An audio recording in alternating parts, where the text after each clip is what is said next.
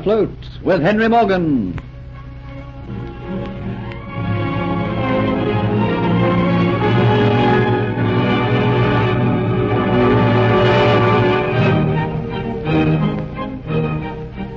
Geoffrey Hunter is put to work in the swamps.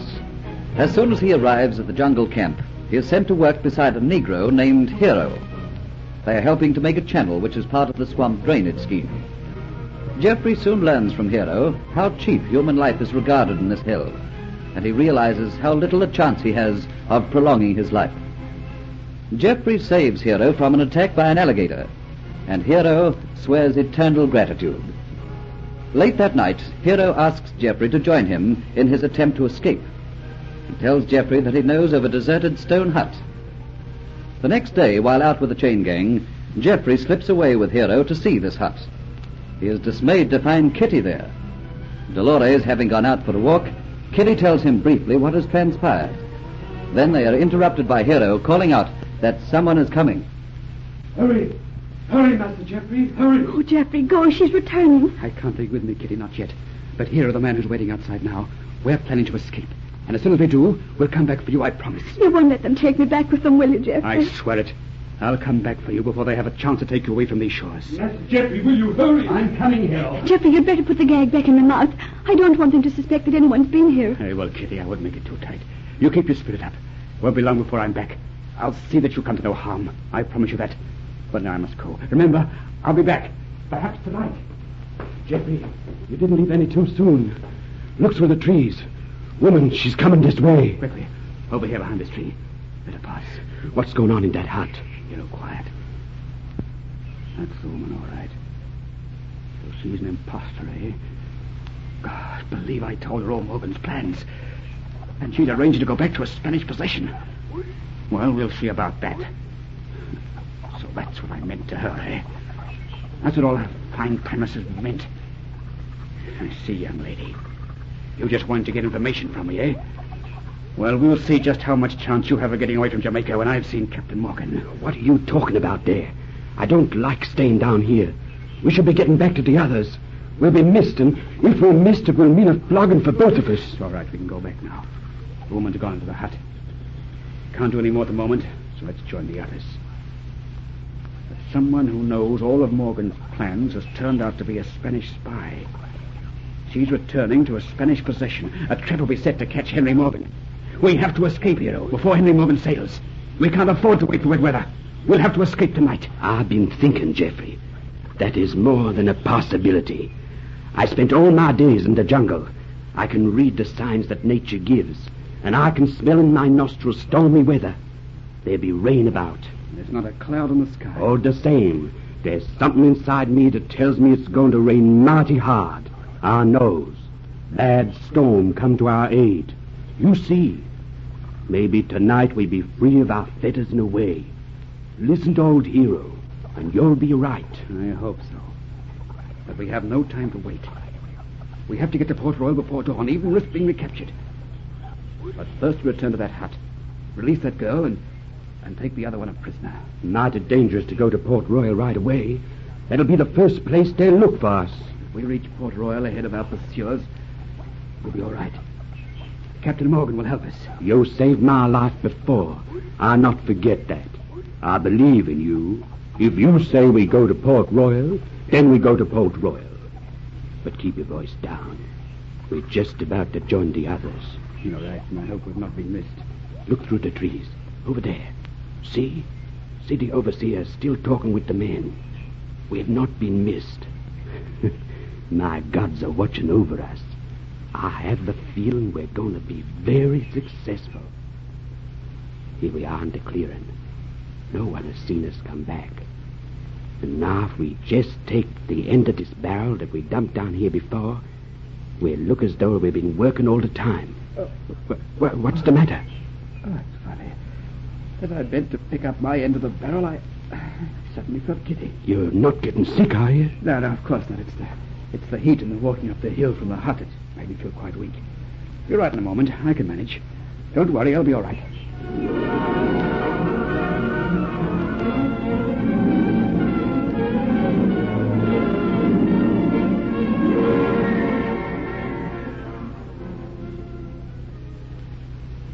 Yachts! Yes, Captain Morgan. Come up here to me. Up here in the poop. I want to speak to you. Coming right away, Captain. I like not to look at the sky. There's wind about and rain. It's quite calm and still, Captain. I've been at sea long enough to be able to smell an approaching storm. This night it's going to blow. I can smell it in the air. And nothing, the odds, is going to stop my fleet sailing tomorrow morning. Is it wise, Captain Morgan, to set sail so soon if a storm is threatening? I've made up my mind to sail tomorrow and no one will stop me. How goes the provisioning of the other ships, the odds? It's going at pace, Captain, but... I'll have no buts. The ships will sail as they are tonight. Tonight, but Captain, you're set tomorrow morning. I want the ships away from the quayside before the storm sets in. They'll all move out into position and anchor there until the morning. Nothing is going to prevent my sailing tomorrow, nothing, you hear? Yes, Captain, but it's so unexpected leaving the quayside so early. I've given an order and it must be carried out. The Flying Gull will leave her berth in half an hour. The other ships will follow suit. Half an hour? Am I to run my ship to please my crew? Take that scowl off your face. Send someone to give my orders to the captains of the other ships. Come on, hurry up, spring to it. But Captain, half an hour, there's so much to be done. But Captain, there's something of which I've forgotten. A number of the men are on leave on shore. If you leave in half an hour, they'll not have time to rejoin the other ship. Confound it. That matters not. You, Diarts, will have permission to return to the shore tonight and round them up. Yes, Captain Morgan. I think that it's right that you should send me. They show me respect and quickly obey my orders. The ships will be ready to put out to anchor in the bay in half an hour's time, Captain. Having averted what might have been an impossible situation, because he knows that once the ships leave the quayside, it will be impossible to go ashore unless on a special mission, Diaz promptly leaves the poop, shouting orders to the men who are leisurely going about their tasks in the waist of the ship. His voice galvanizes them into activity. Their aimless wanderings become missions of orderly action. Orders are shouted, oaths and curses fall upon the air. Men, ant-like, swarm up the rigging, laboring and loosening sails from the cross-arms, and the sun moves down in a cloudless sky. But Morgan on the poop is not deceived by the sun's guileless smile. Born of the sea, he has come to know all of nature's quips and tricks. Standing firmly with feet apart, he gazes up into the heavens and notes again the telltale pink haze which is filtering itself into the skyline. Gently he sniffs the air and absorbs the faint, fresh odor of coming rain. His orders have gone forward to the other ships which lie at the quayside. They seem alive with men who swarm over them, preparing for the unexpected sailing order. Now the Flying Gull is ready, and the haze is spread over the sky. Its pinkness deepening into red, and the horizon is fringed with tumbling black clouds. Get to it, Diarts!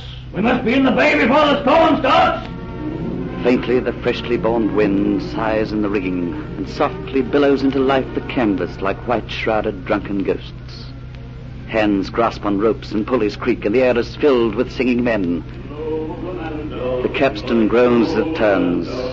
The chain protestingly rattles as it drags from the seabed the mighty anchor. The helmsman stands at the wheel. The sails are filled. The Flying Gull becomes a thing alive. Hawsers are cast from the quayside. She moves, and black clouds toss and tumble overhead, splitting forth large blobs of rain, while the seabirds scream in wrath, and the sun sinks in the west, leaving the island at the mercy of an angry night.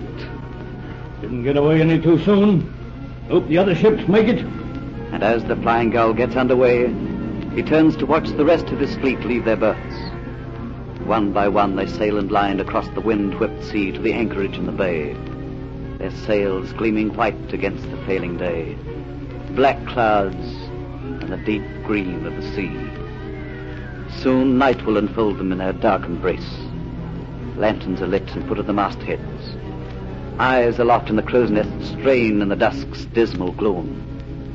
And suddenly the heavens split as the clouds recoil from the jagged flash and rumble in their bellies protestingly, and their tears fall like a cataract in flood. Bring in that canvas! Drop anchor! Signal by lantern that order to the other ships! And the wind mocks while the ships are made secure for the night and ready for sailing at daybreak on the next day. The odds! Yes, Captain Morgan? Looks like we'll be sailing short-handed. What mean you, Captain? Well, it isn't possible for you to put back to Port Royal in a longboat tonight.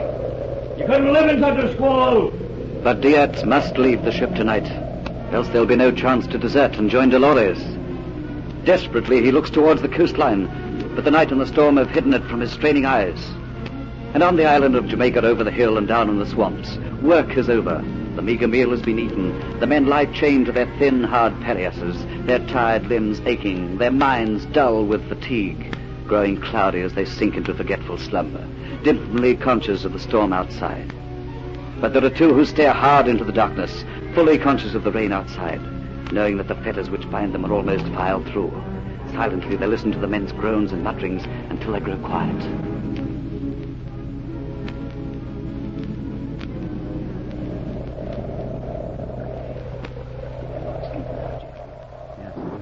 We'd better get moving pretty quickly. We want all the time we can get. I told you the storm would break. I was right. I was so tired, Hero. I was done more today than I thought. Once you get outside and smell the air of freedom, you'll soon forget your tiredness. Working quickly, Hero frees himself of his fetters. He then frees Geoffrey, and then, like two spirits from another world, they move silently towards the door, look out into the blackness of the storm, then back at the other occupants of the hut. All is quiet and still. There is no movement. Good, Master Geoffrey. We've got to hurry. You follow me. Don't lose me in the darkness, though. Hero, you'll have to go and help me. I suddenly feel so well. I'm burning inside. I don't think I can move another step. You go on. Glory be, Master Geoffrey. You've got the cursed fever.